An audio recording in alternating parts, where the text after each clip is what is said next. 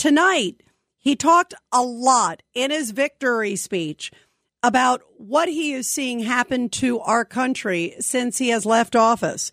And he really talked, and I thought this was very powerful, where he got into some of the things that have happened under the Democrats, and including the border, and including national security, including when you look at some of the wars that are happening and some of the huge concerns to our homeland. Take a listen to what President Trump had to say in his victory speech as to why he feels he has to be back in the Oval Office to turn things around.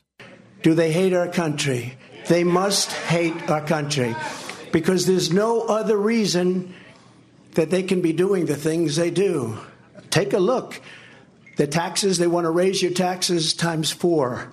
They want to let the Trump tax cuts, the biggest tax cuts in the history of our country, they want them to expire.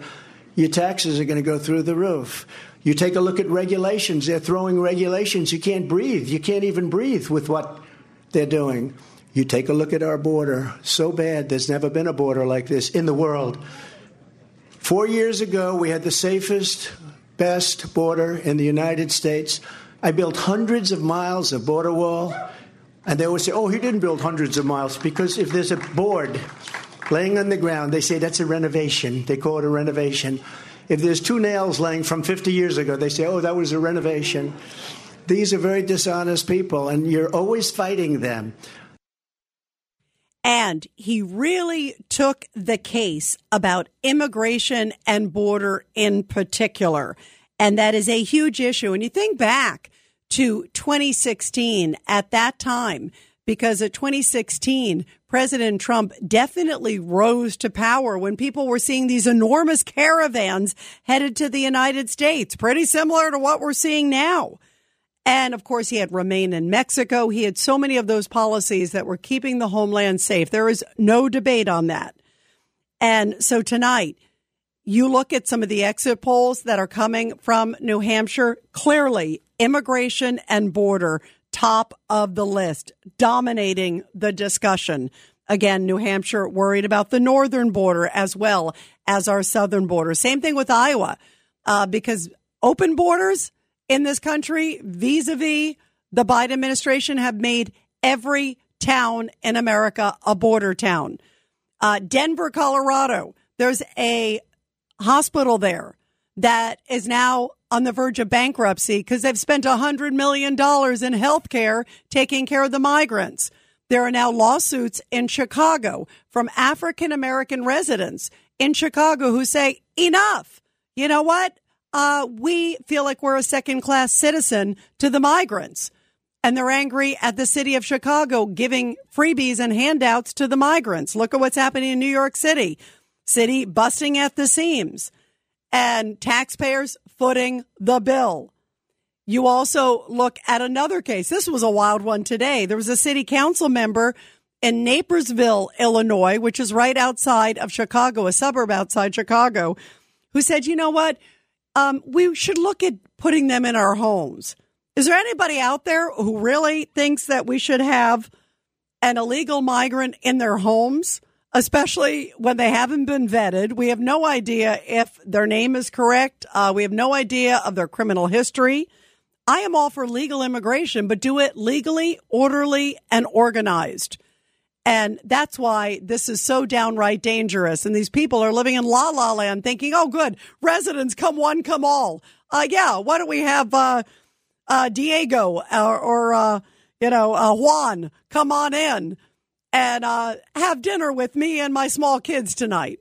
Let's see how that goes over, because most of them are single adult males that have not been vetted or checked. This is so dangerous for our country. There was also a story recently of a Hamas member who said, you know what? I'm coming. America, I'm coming. Boy, is that a scary, scary phrase to hear right now with all the things that are happening overseas in the Middle East, the attacks also on U.S. bases. Obviously, we know what has happened between Israel and Hamas when Hamas came in and slaughtered the Israelis on October 7th. I mean, this is a scary time. And so President Trump understands that. He did it before. He said, I can do it again. And here is what he told the crowd a little bit ago about immigration and the concerns of what's happening right now. You know, I think we called it right. Immigration's a big deal, a very big deal. We have millions and millions of people flowing into our country illegally. We have no idea who the hell they are. They come from prisons and they come from mental institutions. And it's just killing our country. And I'm talking about millions and millions and millions. They are drug dealers. They're everybody. And they come in just like walking right through. There's nobody to check and there's nobody to vet. And by his side tonight was Tom Homan, who we've had here on the show. He's a friend of the Rita Cosby Show, former ICE director, Immigration and Customs Enforcement. And this is what he had to say right after Trump made those comments. I worked for 6 presidents down around Reagan, and every president I ever worked for did something to secure the border. But no one did more than President Trump. The most secure border in my lifetime. The most secure border we've ever seen. And Donald Trump's going to do it again. We're going to lock the border down. And we're going to protect Americans, because what's happening at the border right now, a record number of Americans have died from fentanyl poisoning, a record number of migrants have died, a record number of women and children have been sex trafficked, a record number of known suspected terrorists across the border. There's one man who's proven he can secure the border, and he's standing to my left, Donald J. Trump. He's going to do it again. 1-800-848-9222. Let's go to Stan, line 1. Stan, your reaction tonight. I'm going to respond to why everybody's thinking, why is she staying in? And I know why she's staying in. And I tell, look, she needs to garner delegates. She's not going to get the nomination. I know that. You know that. But if she stays through Super Tuesday, even through the summer, she gets 600-700 delegates. All she has to do is sit and wait. And what is she waiting for? The court trials. Because my friend, he's going to court. And if he is convicted on Washington or Georgia, the Supreme Court will have to make a decision, and if they say you can't run, he's toast. She's next in line. Legally, she would have to be the nominee of the party. I'm not saying she will be, but if he can't run, if they say he cannot run for president or go to jail, take your pick, they will give it to her. She has to do it, and she's next in line. I'm not saying she's going to be, but it would be about 4 or 5. She just has to get gone delegates. That's why she's staying in. And if she does it, they have to turn to her. They have to turn to her. By the way, first off, and I do think she is waiting in the wings for that reason. That's it. And I think that's an astute observation. The one thing is, it's the only one. Well, yeah, with the Supreme Court. For her anyway. For her. Although, the Democratic donors, you have to wonder why they're backing her. That looks so fishy, He Stan. could drop dead tomorrow, but I'm not saying he will. I'm just saying, you know what I'm saying. So why are big Democratic donors, and I'm talking about like not moderate, we're talking extreme, like progressive I think for donors. that reason. That's the only reason. They want to keep her in. And I think they're gamblers. They're waiting to see what the courts will do. Once the courts make a decision, it either pays off for them to keep her. Either way, she stays. She just needs a couple of hundred, and she sits. As I said, she's not going to get the nomination. But she's not stupid. She sees the outside situation. The court cases are coming up, and that will happen. I agree with you. They're looking for the long term. They keep her in. She goes from this to that to Super Tuesday. Hey, the most she can get maybe 700 delegates.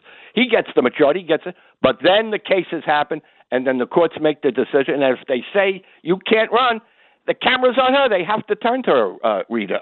That's the way it is. Here's 2 or 3 things. First of all, the courts can't say he can't run. What they could say is that they could potentially agree with, say, a Maine, with the Secretary of State who unilaterally made her own decision, which is cuckoo, or also Colorado. They're looking at the Colorado case, of course. I don't think they're going to rule in those states' favors or those slim people within the states, because it's not even the state. Again, it's a Secretary of State who just decided on her own in Maine who made that call. I think ultimately the Supreme Court will say, no, it's not for these like random political figures to make a decision like that about the president. So they may actually hand him a victory.